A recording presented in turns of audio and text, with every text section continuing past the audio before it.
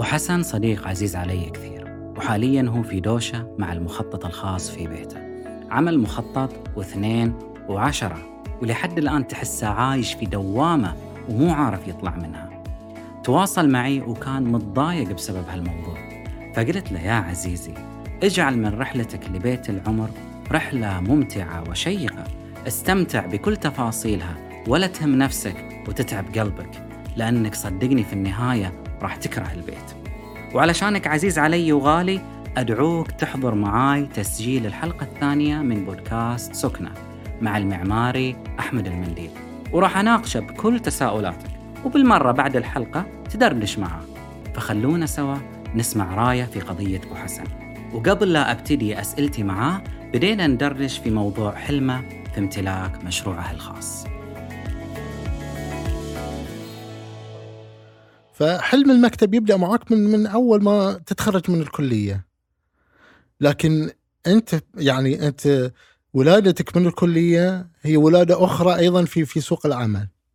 فش اللي أنت راح تمارس من عمل، أو شو الفرص اللي ممكن أنت ممكن تأخذها؟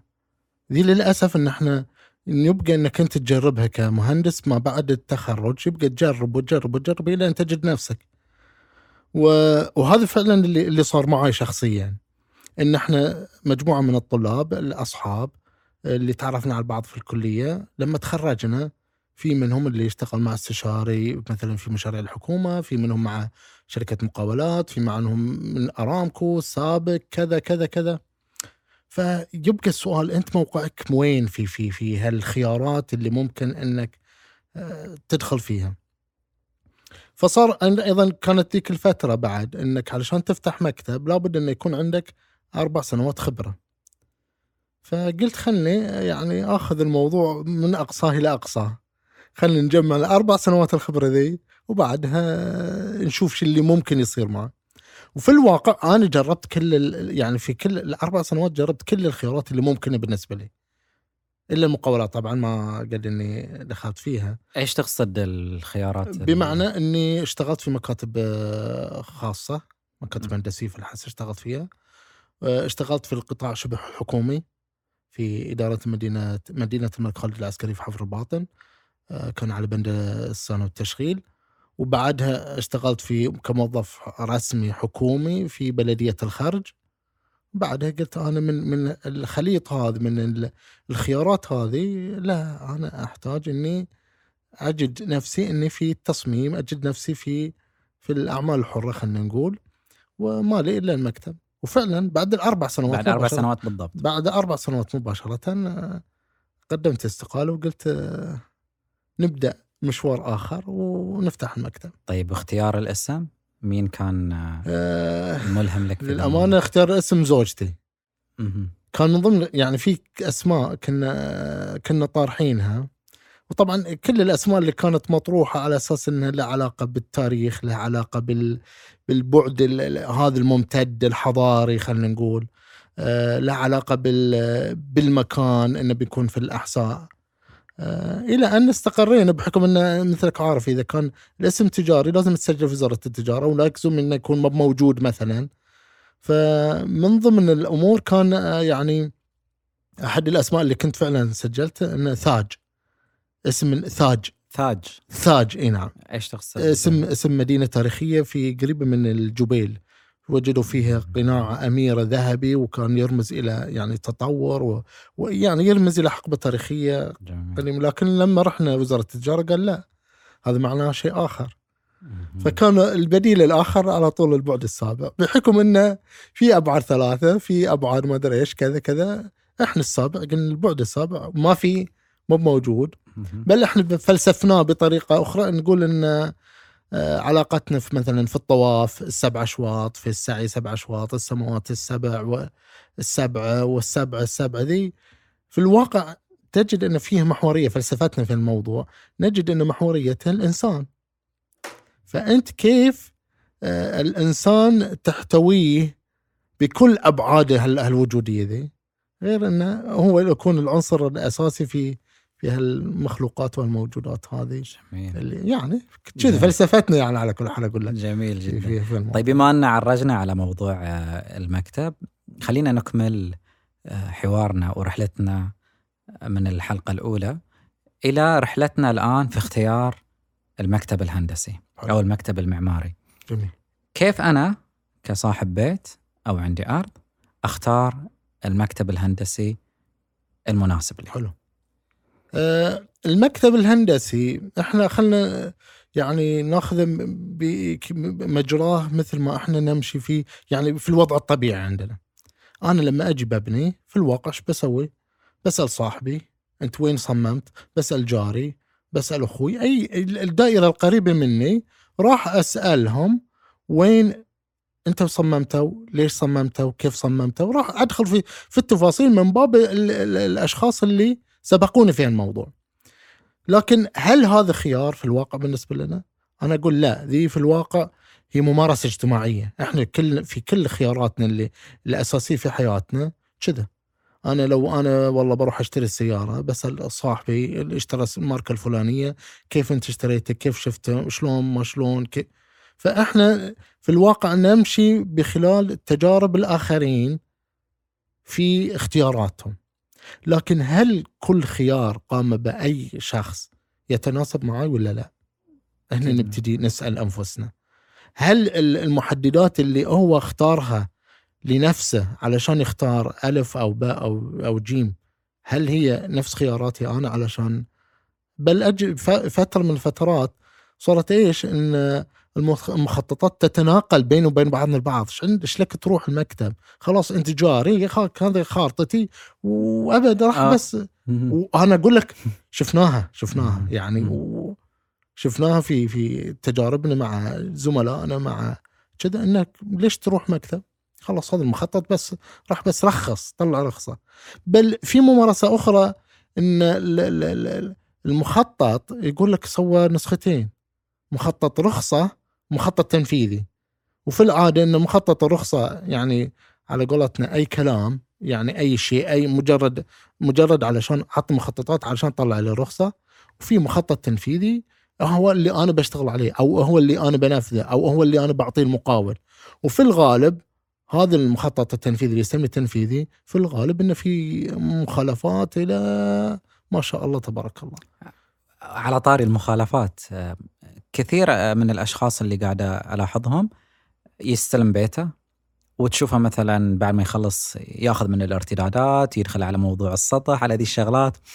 الآن مع الأنظمة الجديدة واللي قاعد يصير، يليت بس تعطيني فكرة موجزة.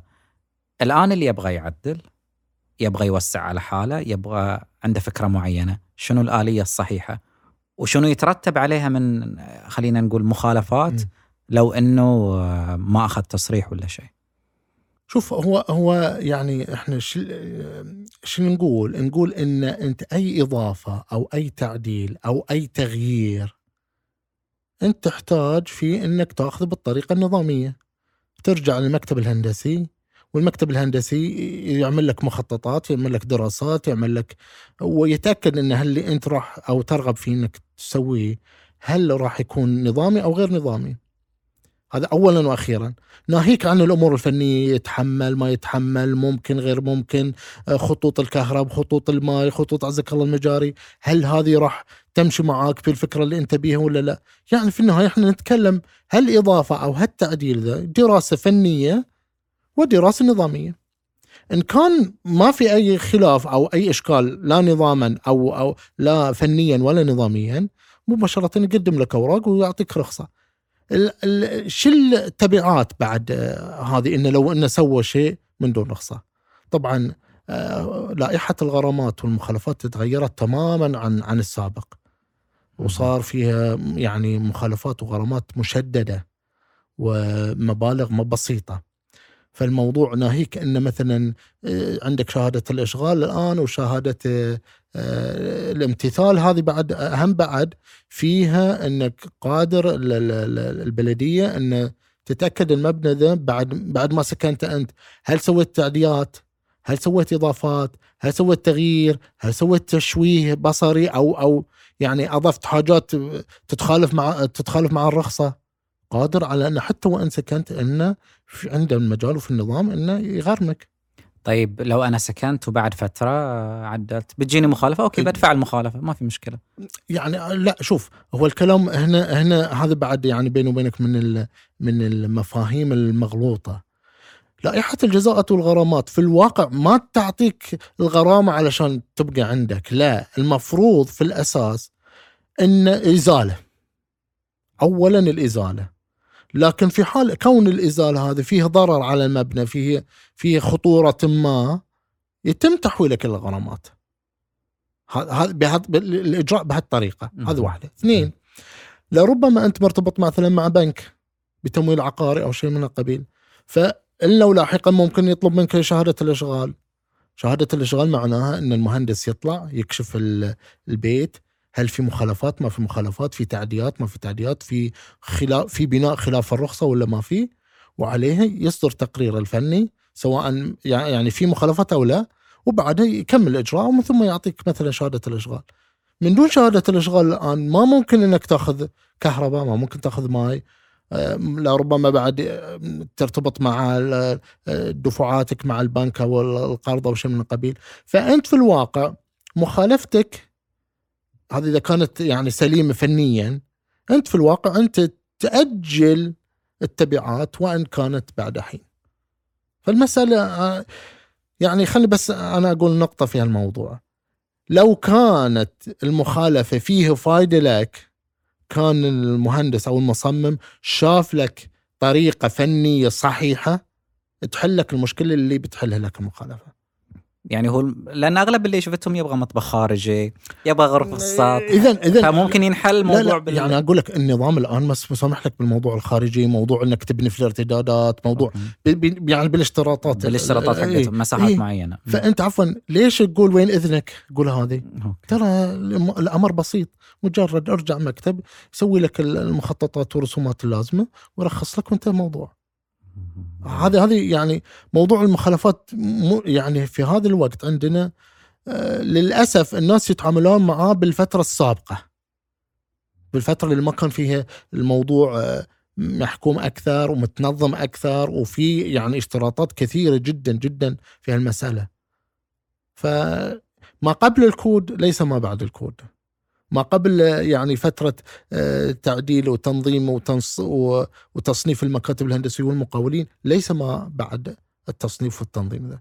فالأمور اللي مضت واللي حاليا لا، في لها اعتبارات وفي أشياء كثيرة. بس يعني نقطة أخيرة، موضوع التأمين. أنت التأمين مفروض أنه يبدأ معاك من بعد ما تطلع شهادة الإشغال. أفرض أن صار في خلل أو في المبنى عندك إشكال أو من حاجة من القبيل، إلا وفي لجنة فنية بتطلع ولا في تقرير وإلا طيب بيشوفون في إضافات وفي ما أدري إيش وفي مخالفات وفي، إذن أنت تخسر التأمين اللي أنت دفعته، اللي الفائدة المفروضة لك الآن ما عادت له قيمة، بحكم أنك سويت إجراءات غير نظامية، سويت مثلا حملت سقف آخر مثلا، أو بنيت غرفة مثلا فوق بيت الجراج. فشو اللي يصير معك؟ أنت تهدر حقك في الواقع. فليش تهدر حقك بينما أنت قادر على بطريقة نظامية تتحوط على كل شيء؟ تمام، جميل. طيب مهندسنا الآن اخترنا خلينا نقول المكتب. طيب في مرحلة ثانية اللي هو شنو هي مواصفات المعماري المحترف اللي راح يعطيني الشيء اللي أنا أبغاه؟ يعني خلني أقول لك أنا عن المكتب كيف إنك راح تختاره. حلو. أولا إنه يكون مرخص إنه عنده يعني الرخص النظامية اللي تأهله إنه يمارس العمل الهندسي. فأنا أول أختار المكتب، بعدين موضوع المكتب أنت تتأكد إن المكتب مرخص. هذا واحد. اثنين، ليش أقول مرخص؟ لأن الفترة ذي صار موضوع إنه والله هل زيادة الأسعار ما زيادة الأسعار والتكاليف ما التكاليف، فصار في خيار عند بعض الناس إنه يعمل مخططات برا السعودية من باب قبل التوفير. أيوة. عرفت كيف؟ وين الإشكال لو سويتها برا السعودية؟ ما في إشكال. الإشكال هنا هذا أقول لك المشكلة وين، مو إني أنا أنجز مخططات مثلا بسعر أقل. التبعات ما بعد إتمام المخططات هذه، من اللي راح يتحمل مسؤولية مخططات غير مخططاته؟ من اللي راح يتحمل إنه ياخذ على كتفه عبء وحمل مخططات فنية لو صار فيها أي إشكال أي خلاف؟ في النهاية أنت كمكتب مسائل أمام الدولة وأمام الأنظمة في مسألة المخططات هذه وما فيه محتوياتها. بمعنى أنا لو سويتها برا، مين لما أجي أنا رخصة مين اللي بيتحمل تبعات ترخيصة؟ ما في. أنا أقول لك ما في. والعاقل يعني أنا أقول لك العاقل لا، ما يقبل على نفسه إن أنا أتحمل عبء الآخرين. فصار الموضوع إنه والله عن طريق الإنترنت عن طريق الانستغرام أنا سويت مخطط عند كذا وعند كذا، يبقى ويتفاخروا فيه يعني هذا يعني عمر للأسف مثل ما قلت لك غير مدركين للتبعات اللاحقة. لاحقا أنت تفضلت الآن فكرت أنا بكرة أبي أزيد مطبخ، أبي أزيد غرفة، أبي ذا، إيش بتسوي؟ والكلام إنه ما باليوم ولا بكرة، إنه بعد 5 سنوات 6 سنوات 7 سنوات موجود صاحبك الأولي هذا ولا لا؟ هل قادر إنك بعدين ترجع له؟ قادر هو يفيدك؟ ما بس كذا أثناء البناء طارئ المقاول والله ما أعرف شو الموجود في الخارطة.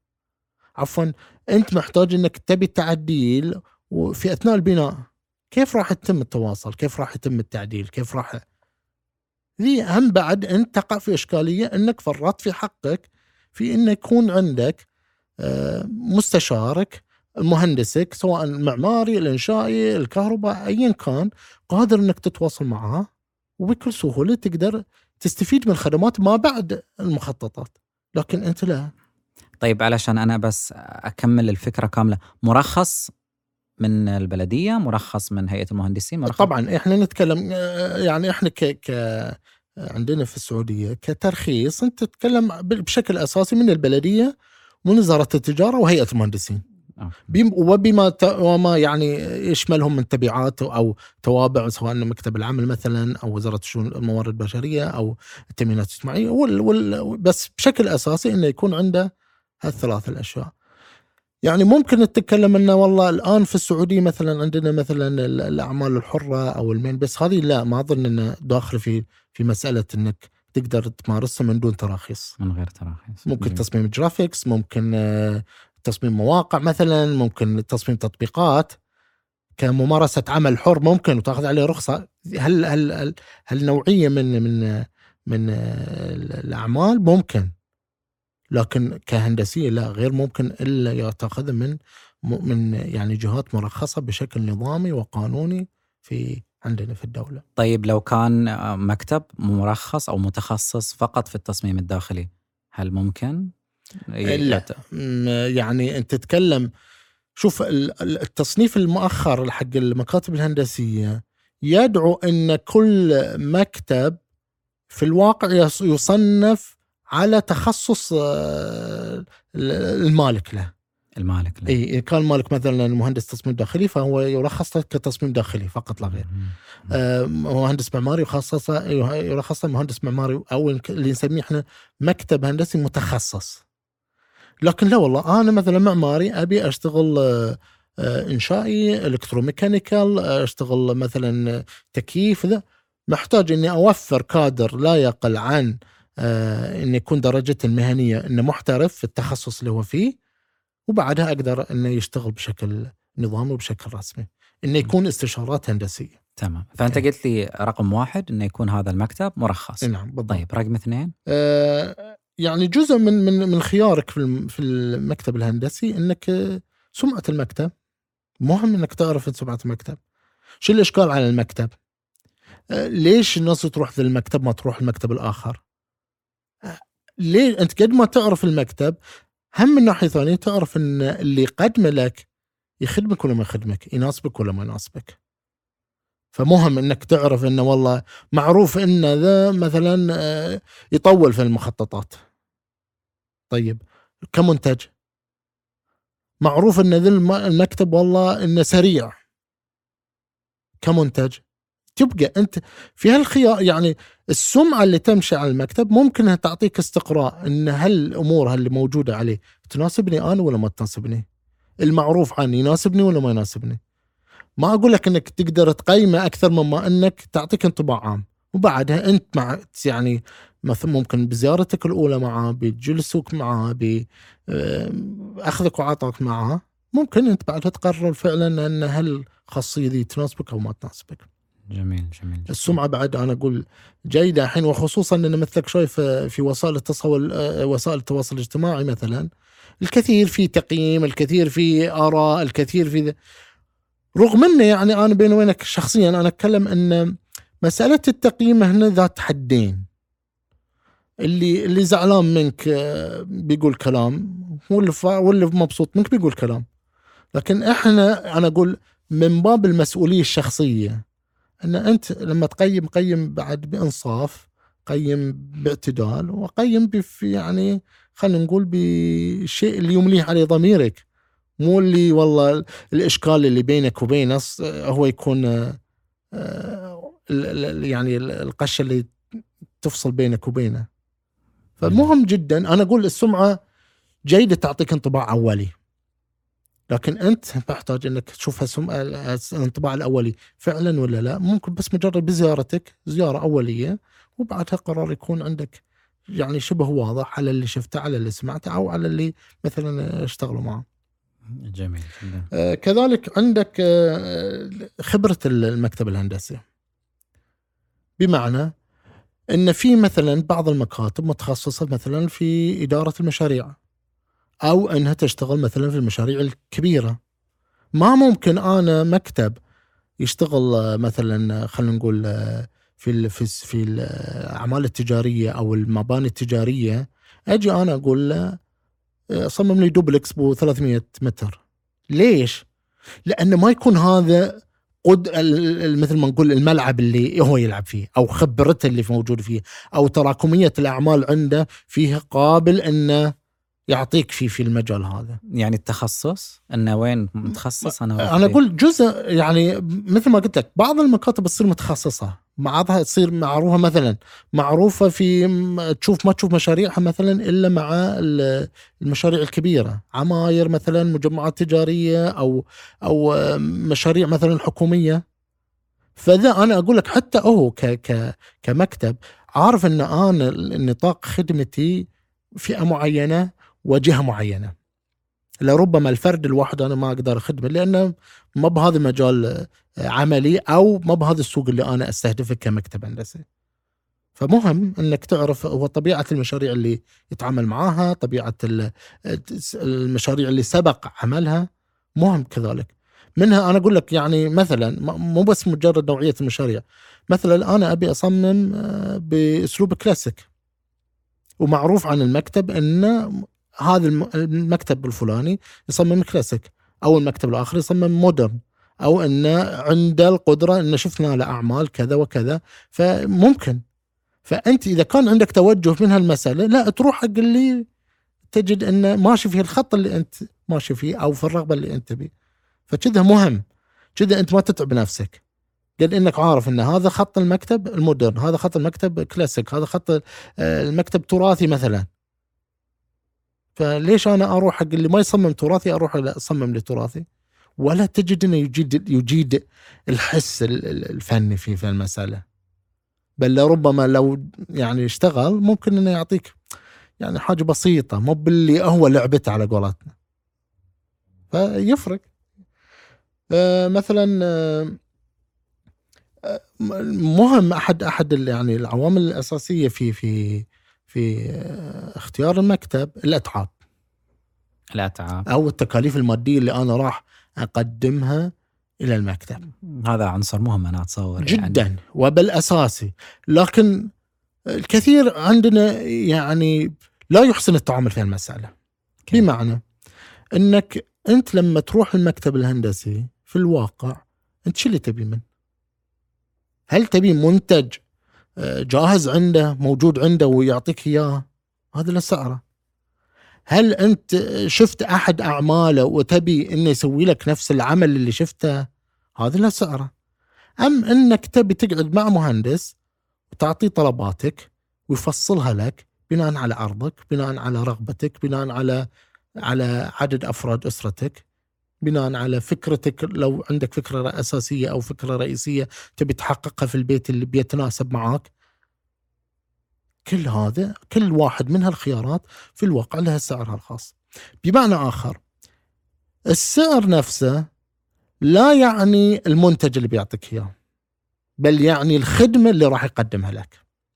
لأن الجميع راح يعطيك مخططات، الجميع راح مثلا لو كنا عن في مستوى السكني، كل الجميع بيسوي لك مجلس مثلا، صالة، غرفة، حمام، مطبخ، كذا كذا، بيحط لك، بيحطها يمين، بيحطها شمال، بيحط لك حديقة، بيحط لك بركة، كل ذي كل الجميع كلهم بيسوونه. لكن على مستوى كيف احنا قدمنا الخدمة، هذه هي اللي تفرق. ففي الواقع انت لما تجي حق المكتب الهندسي انت تاخذ تسعيرة خدمات. طيب اوكي، هذا يجينا للمحور اللي بتكلم لك عنه اللي هو الخدمات. أحسن. وفي يعني ما ادري اذا ممكن انا اطرح بعض الارقام. في احد الاصدقاء مثلا يقول لي مثلا انا رحت حق المكتب الفلاني قال لي ب 12,000 بينما المكتب الفلاني قال لي ب20. حلو. ف يعني ما نتكلم عن 500 ولا لا، مبلغ كبير شوي. صحيح. بالنسبة له هو هذا الشخص اللي قاعد يبني، كل ريال أو كل 100 ريال هذه تأثر في ميزانيته. صحيح. فقول لي بالتفصيل الخدمات اللي هذا السعر أنا لو حطيته يسوى. لا شوف، هو يعني عفوا، هو الموضوع له شقين.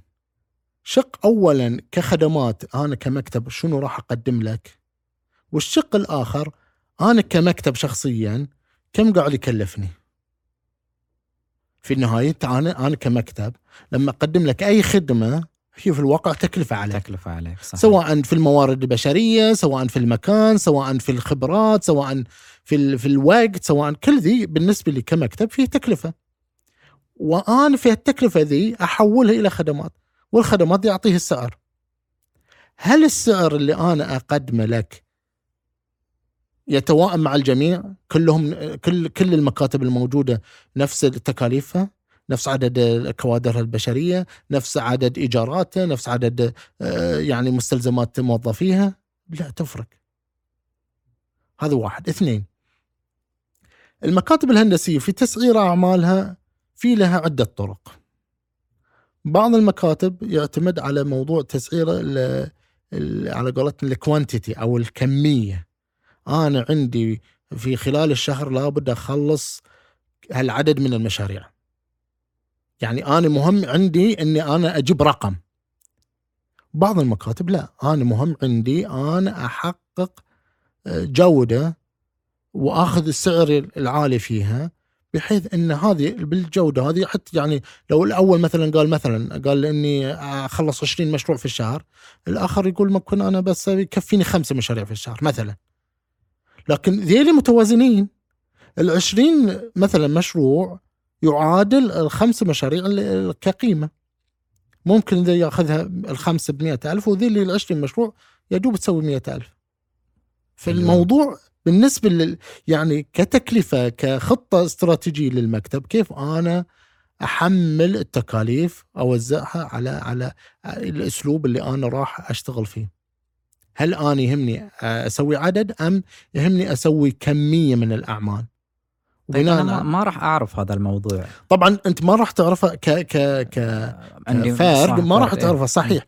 لكن اللي يهمك أنت في الموضوع، أنت شخصيا ما يهمك هو كيف يحسب تكلفته، يهمك أنت الخدمات اللي توصلك تناسب السعر اللي أنا أبيه ولا لا. طيب فيك تعطيني أمثلة على الخدمات؟ لأن بعضهم ما شاء الله أبداً. عنده شطارة في قضية الإقناع وكذا، بعدين بعد ما توقع ما تحصل حاجة نهائية. يعني خلنا نقول بشكل أساسي، أنت تتكلم عن مخططات معمارية، تتكلم عن مخططات إنشائية، تتكلم عن مخططات الكهرباء، وتتكلم عن مخططات الصحي، وبعضهم يسميها الإلكتروميكانيك.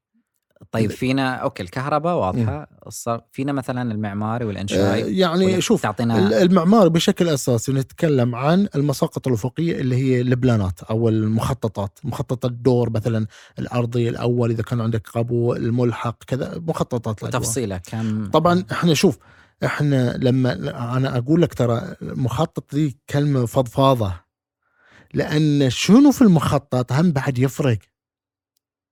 شنو في المخطط بمعنى، وهذه نشوفها يعني عندنا في السوق، ان الفروقات بين المخططات فروقات فيه كبيرة، لكن لما جل الكود قام يعني أنا أقول رفع الحد الأدنى بطريقة أن في تقارب، لكن يبقى على عين المتخصص يجد فيه فروقات.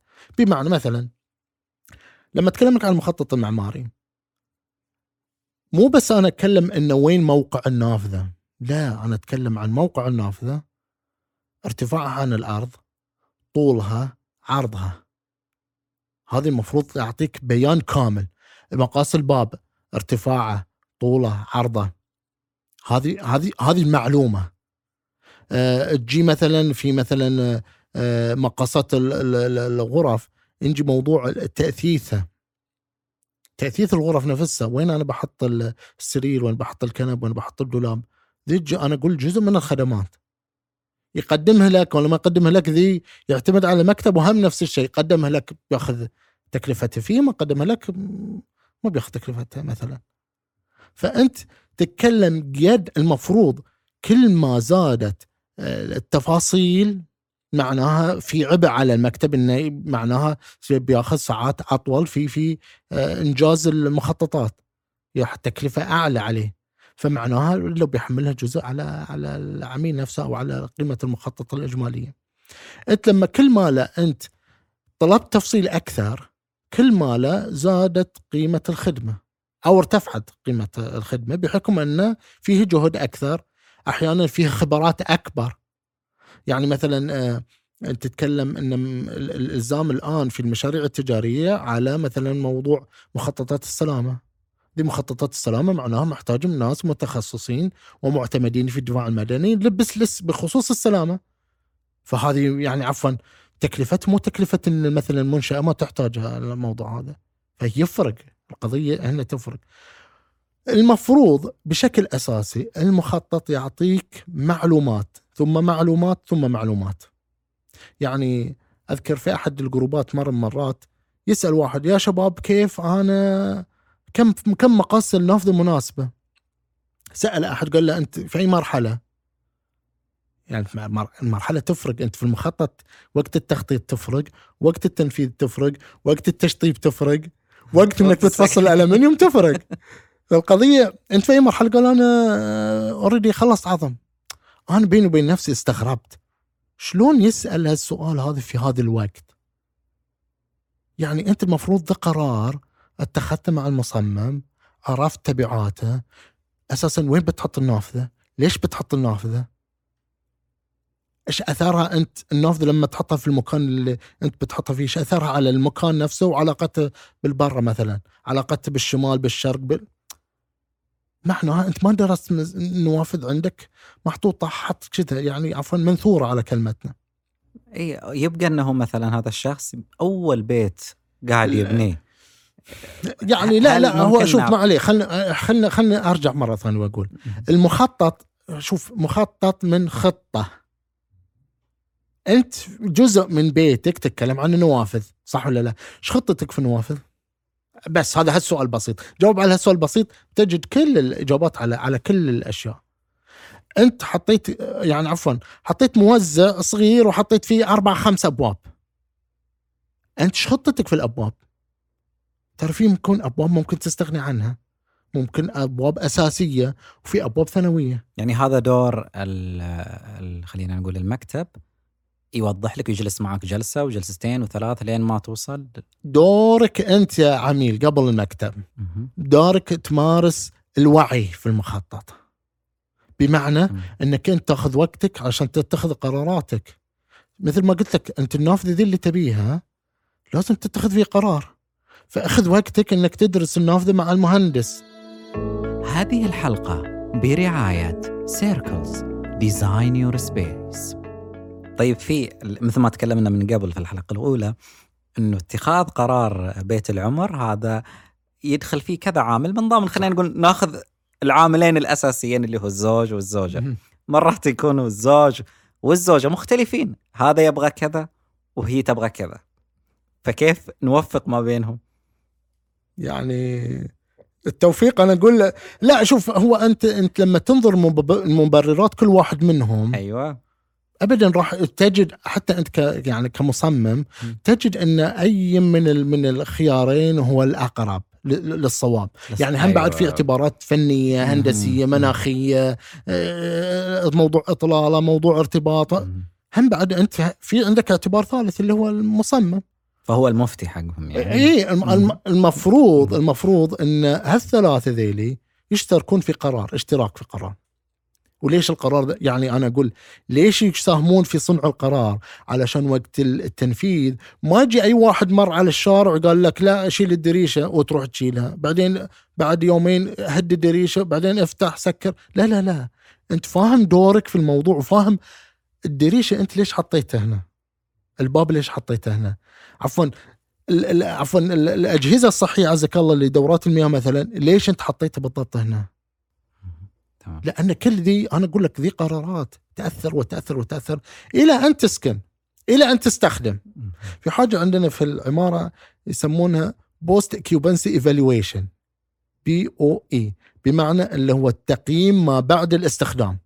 يجي كمعماري، يجي بعد فترة أجيك أنا يا أبو إلياس بعد ما سكنت، أجي أسوي استبيان معك، شو اللي واجهك، شو اللي ما واجهك، كيف شفت المشكلة ذي، كيف حليت المشكلة ذي، شو اللي غيرت، شو اللي بدلت، شو اللي عدت.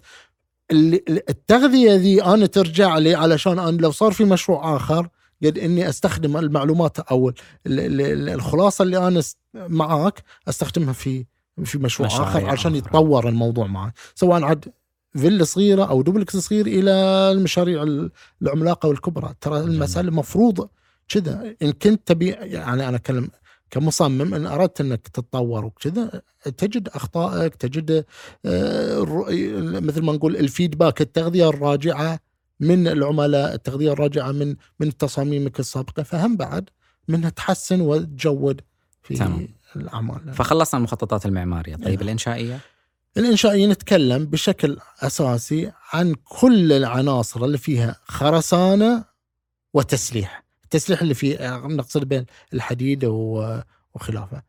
بشكل عام نتكلم عن قواعد، عن ميد، عن جسور، عن أعمدة، عن أسقف.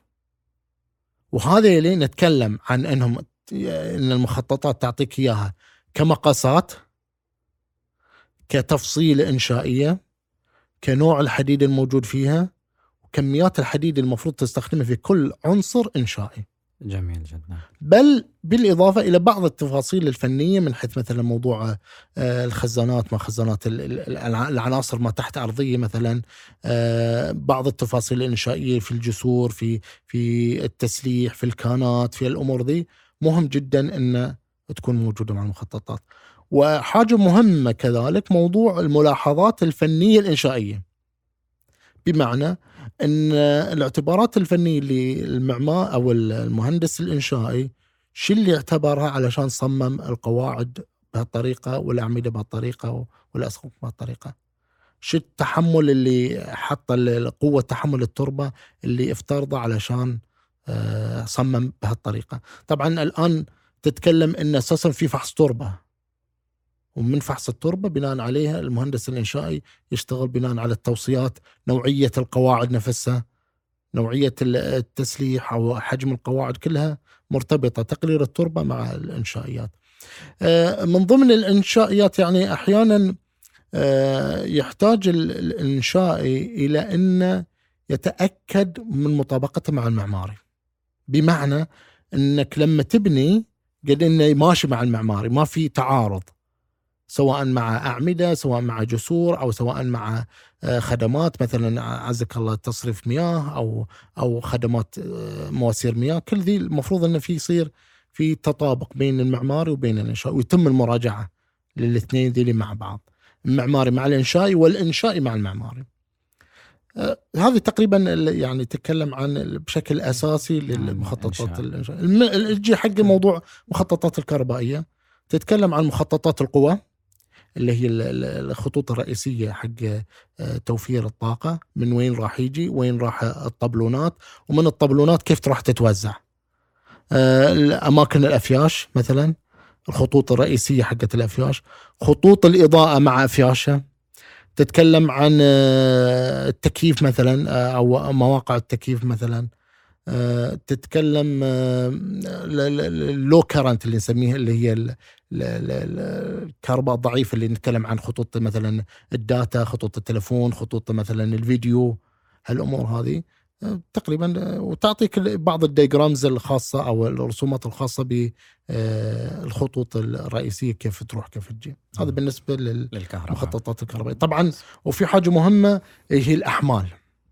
كم يتحمل الطاقة يعني الخط اللي أنا حطيته لك ذا خط خاص من الفرن، خط خاص بالتكييف، خط خاص مثلا إذا كان عندي سنترال يونت حق التكييف، خط مركزي، ذا خط خاص بها. ما يصير إني أحملها عليها أشياء ثانية، أو خط خاص مثلا بالمجففة، بالغسالات اللي تستهلك فيها طاقة. فالمفروض إن الأحمال ذي مصممة لك تصميم دقيق علشان لما يجي تنفذه قد إنه يتنفذ بناء على المخطط الموجود عندك. جميل جدا. ويعني وهذا بعد نوع من أنواع السيفتي أو السلام اللي احنا نقول. فما في أي فتوى في المسألة هذا الموضوع.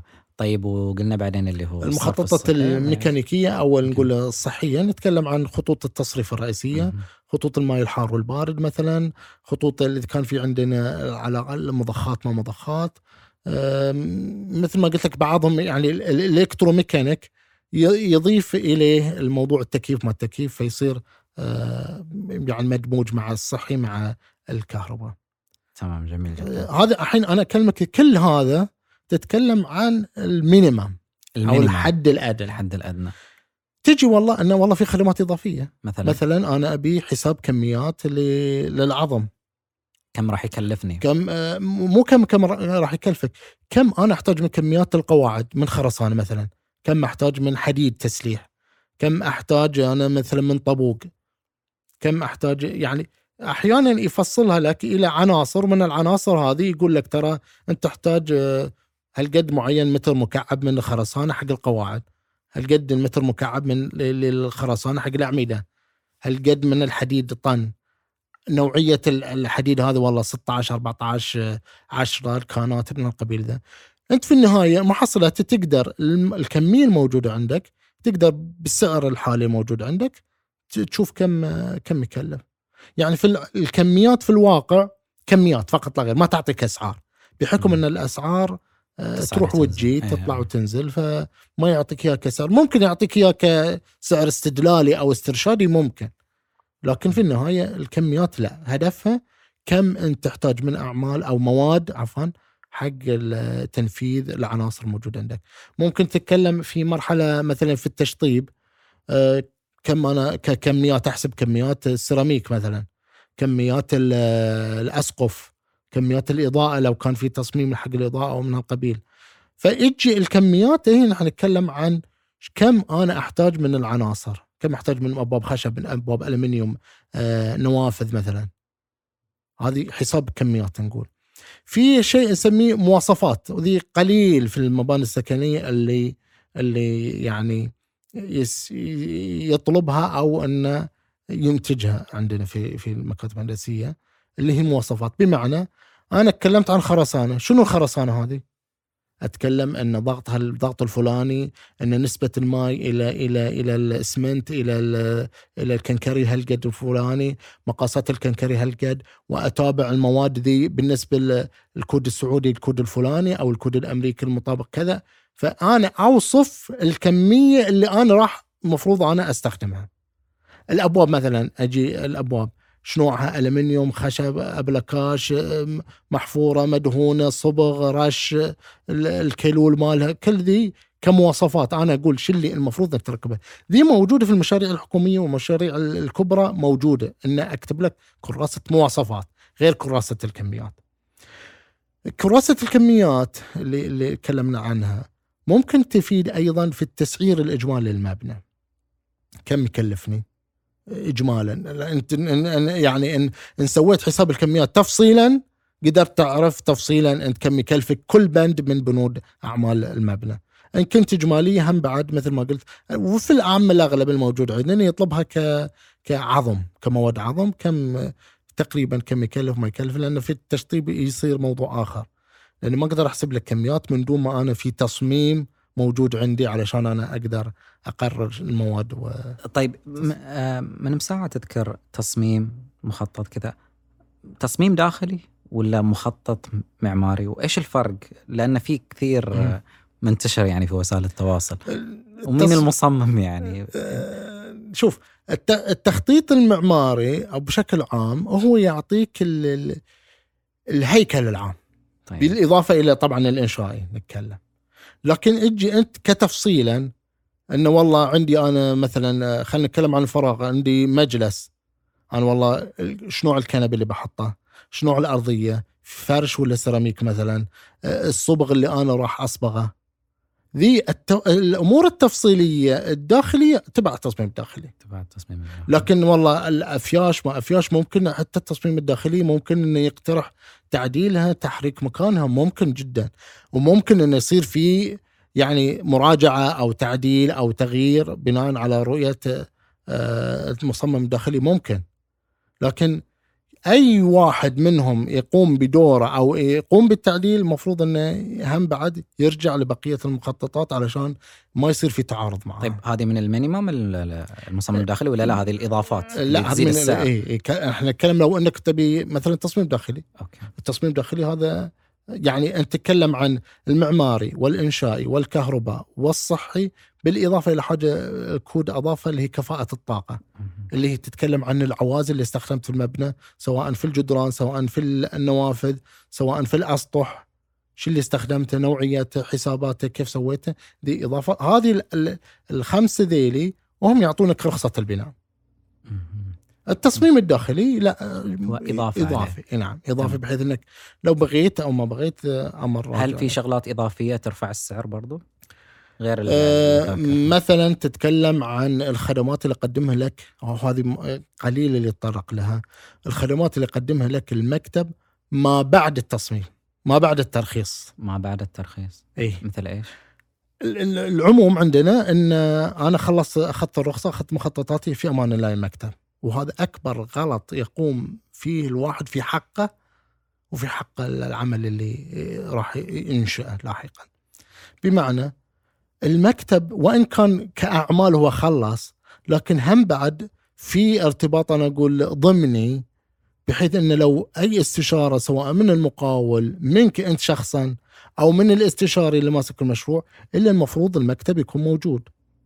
أي تعديل أي تغيير مفروض لا يتم في الموقع إلا هم كذلك بموافقة واعتماد ومصادقة من قبل المكتب. احنا للأسف شو اللي يصير، يجي أنا هد الجدار ذي مقاول، افتح ذي النافذة، سكر ذي النافذة، ارجع المكتب. هل أنا اللي راح أسويه صحيح، يخدمني، مفيد، مثل ما قلت لك يدرسها علاقة المخطط بالخدمات الثانية، كهرباء، سباكة، إنشائي، يتحمل الموضوع، يصير ما يصير ولا لا. بل بالعكس، أنت لربما في أثناء البناء تطرأ لك فكرة ممكن تكون فعلا تحل مشكلة معينة أو تعطيك خدمة إضافية، ارجع للمكتب المصمم.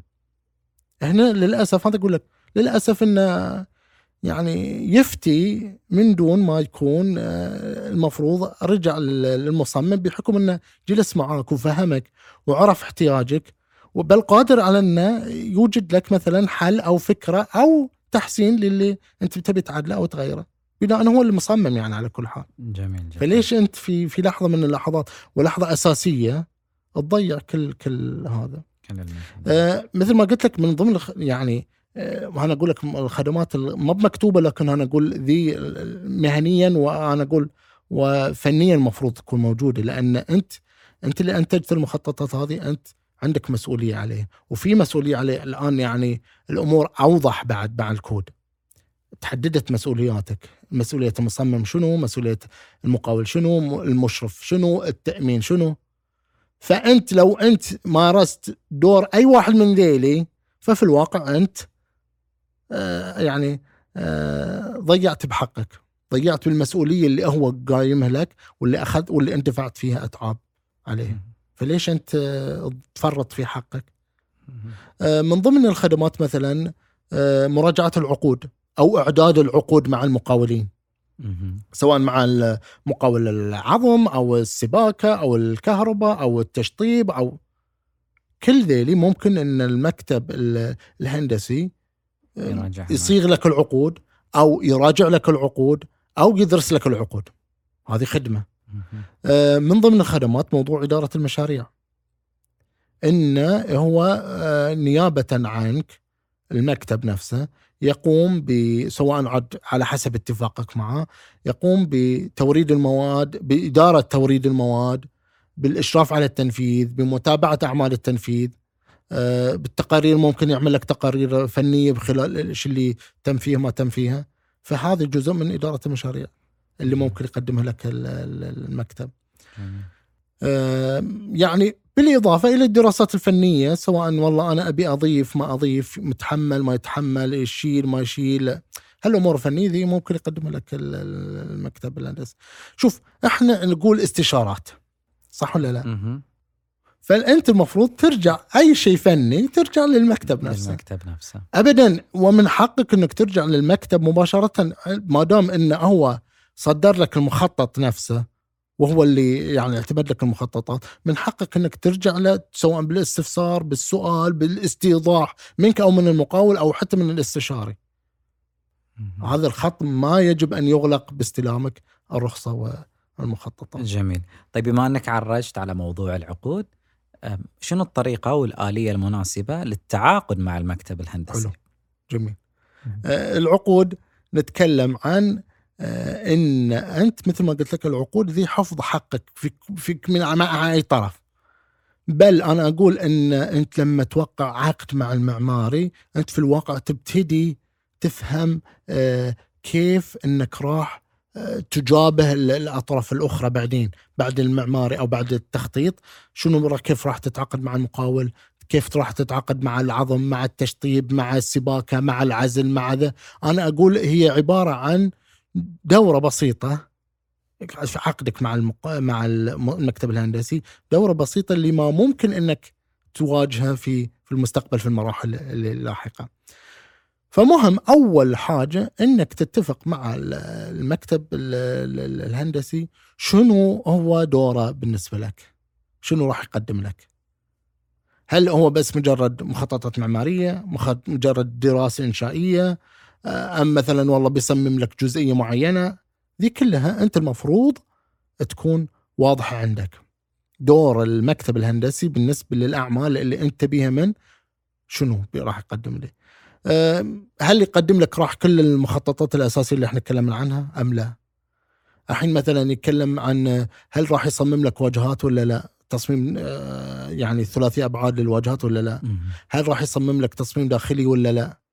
كل ذي البنود في الواقع أنت المفروض تتفق مع المكتب عليها، علشان مثل ما قلت لك في النهاية المكتب بناء على خدمات سواء زادت أو قلت، كثرت أو بعدت، صغيرة أو كبيرة، راح يسعر لك وبيقول لك أنا أتفق ياك على السر المعين. فمهم جدا يعني فترة من الفترات سابقا مثل ما قلت لك ما قبل الكود كان الموضوع خلينا نقول ماشي بالحبية، بمعنى أن أنا أدخل المكتب أدفع له عربون أي شيء وأقعد أعدل وأغير أعدل وأغير أعدل وأغير، وبعدين أنا اتفقت يا خلاص بنبتدي مثلا مخططات نهائية، أبتدي أعطي دفعة ثانية أو ثالثة أو رابعة. وذي بيني وبينك أنا شخصيا شفت أن يعني قد إن صارت مسألة لا ما فيها حفظ حق المكتب ولا حفظ حقك، بمعنى أنك أنت دفعت مبلغ عربون. شوف عربون نتكلم يعني مو كل المبلغ، جزء من المبلغ. هل أنت أخذت هذا العربون عرفت شنو راح يعطيك المكتب الهندسي ولا ما راح يعطيك إياه؟ هل أنت حفظت حقك أنت كمكتب، حفظت حقك من العربون هذا؟ لأن أحيانا وهذا يعني شفناها. أحيانا أنا أدفع 500 ريال، ما عليه، أدفع 500 ريال وأقعد عند المكتب الفلاني 5 6 7 مرات 7 8 زيارات، شهر شهرين، لا والله ما عجبني، أروح حق اللي بعده وأدفع 500 ريال وأروح اللي بعده. طيب أنت يعني عفوا، أنت في الواقع أنت أشغلت ذمتك مع المكاتب، كل مكتب 2 3 4. ليش؟ هل اللي قدم، اللي أنت عطيته العربون هذا، هل هو فعلا للخدمة اللي أنت ظليت مع المكتب الفلاني 3 4 شهور؟ ولا يعني عفوا هي موضوع خلينا نقول استذكاء؟ لا، القضية يعني ندخل في موضوع ذمم. فأنت المفروض تعرف، أنا ما عندك مشكلة بتعطي عربون تتعامل مع المكتب الفلاني لهذا أسلوبه، ما عندك مشكلة، لكن اعرف واتفق من البداية إن أنا أعطيك ذا علشان مثلا تسوي لي كروكيين، فكرتين، عجبني ما عجبني كذا، الأمور تكون واضحة. وأنا أقول يعني هو مسألة طرفين، أنت كعميل كيف تحفظ حقك، وأنت كمكتب كيف تحفظ حقك. لأن المسألة ما أقدر أنا أقول أوكي تأخذ العربون، لكن على أي أساس خدمة؟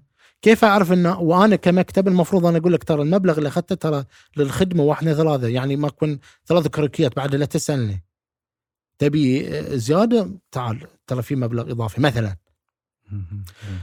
تدخل في التفاصيل أنه والله يعني من الأمور اللي ممكن تتكلم فيها أن أنا شو اللي باخذ من المكتب؟ مخطط، باخذ رخصة. المخطط مثل ما قلت لك شنو التخصصات اللي فيه، بيطبع لي كم نسخة، كم مقاس النسخة، بيعطيني ملفات إلكترونية ولا ما بيعطيني. أنا أقول ذي لازم، هالتفاصيل ذي لازم أنت تتكلم فيها.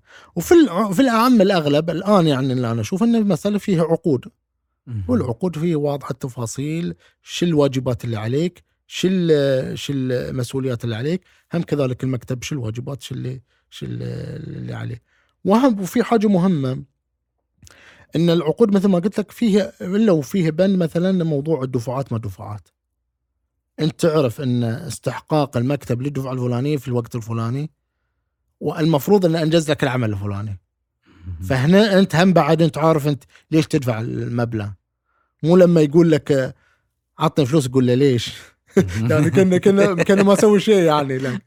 فالموضوع لا تكون أنا أقول مهم، خصوصا في الأمور المادية، أقول مهم جدا جدا أنك تتفق أنا متى راح أعطيك وأنت شو اللي تعطيني فيها، علشان مثل ما قلت لك الأمور ما تدخل فيها أنا قلت له أو هو قال لي، ولا في شيء اسمه قلته وقال لي. العقد ثم العقد ثم العقد. احفظ حقك. يعني أذكر مرات من المواقف الغريبة جدا بالنسبة لي أنا، أحد الأخوة جاني المكتب قال لي أبي أشوف العقد ملك، أنت شفت العقد؟ قلت له أنا عقود عندي. قال أبي أشوف العقد.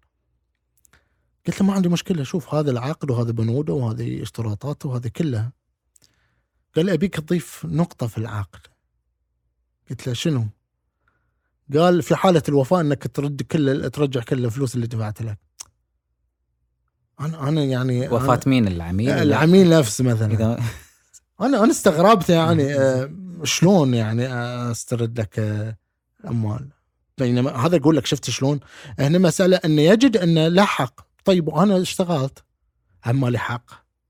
شفت النقطة هنا، التفصيل هنا كيف تجي أن أنت ما عندك مشكلة، من حقك أنك تطلب الشيء اللي يحفظ حقك، لكن بعد مثل ما تحفظ حقك يحفظ حق الآخر.